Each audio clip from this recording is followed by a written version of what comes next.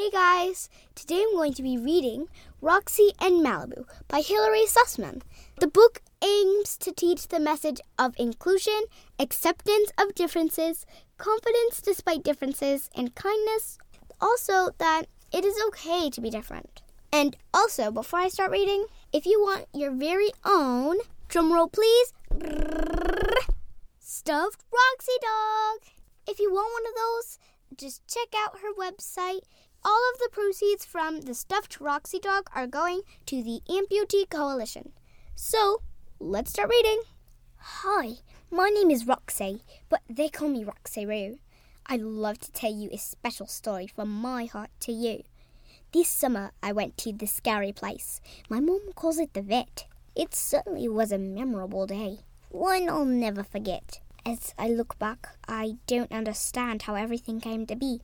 I went to the vet with 4 legs, but came home with only 3. My mom says I'm no longer sick, and now I'll be okay. But I don't understand how one of my legs simply went away. Where did it go? Where could it be? It is no longer in sight. I can walk on my 3 legs, but something doesn't feel right. Since my trip to the scary place, I have not done a lot. Most of the time, I lie on the couch in my favourite spot. I dream of the park where I meet my friends, able to roam free.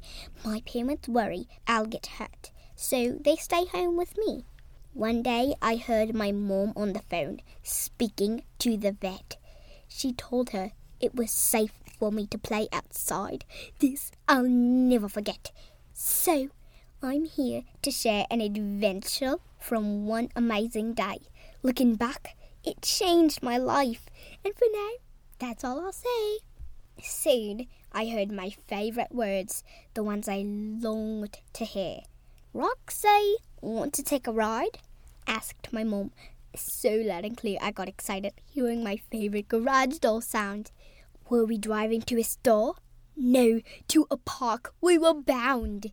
On this unforgettable day, one I'm so happy to share, I met my best friend Maliboo, and we became an inseparable pair. I first saw him in the distance, alone by the fence. He was a mix of brown and white like me, but there was something wrong I could sense. Maliboo was different. He looked older with big green eyes. I was not sure what kind of dog he was, but he was about my size. There is one thing I want to tell you. One could see from far and near. Maliboo was not like other dogs because he was missing one ear. When I got the nerve to talk to him, there was something I had to say.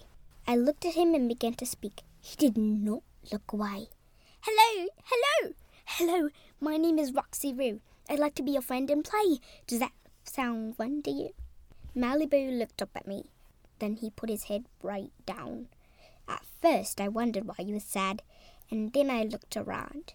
Dogs of all shapes and sizes were running and playing a game. Maliboo was sitting alone in the dirt. I think he felt ashamed. I wanted to be his friend and say don't act like such a fool. That it's okay to be different because that's what makes us cool. I told Maliboo about losing my leg and what I've been through. I shared with him my story and that I felt nervous too. This was my first day back at the park after not being allowed to run. But missing a leg wasn't going to stop me. I wanted to have some fun. We both look different and that is nothing to fear. One of us has 3 legs and the other has 1 ear. Maliboo just stared back at me as I waited for his reply. He perked right up, shook his coat, and said, I think I'm ready to try. And can you guess what happened that day at the park? The other dogs joined us, and we played and played till dark.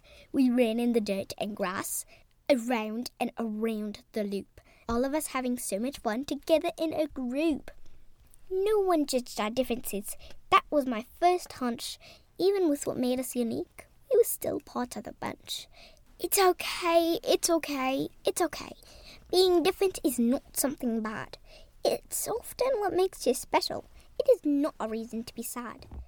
The end. Aww, I really loved this book. It's so sweet. it does really teach the lesson that it's okay to be different. Thank you so, so much, Miss Hillary, for sending me this awesome book. All right, guys. Bye!